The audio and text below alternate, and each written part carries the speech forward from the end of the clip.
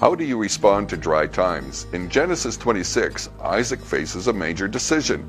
How will he respond to the famine? He has considered going to Egypt, but God spoke to him and told him to stay. Scripture records that Isaac stayed in Gerar. The simple statement describes an act of faith.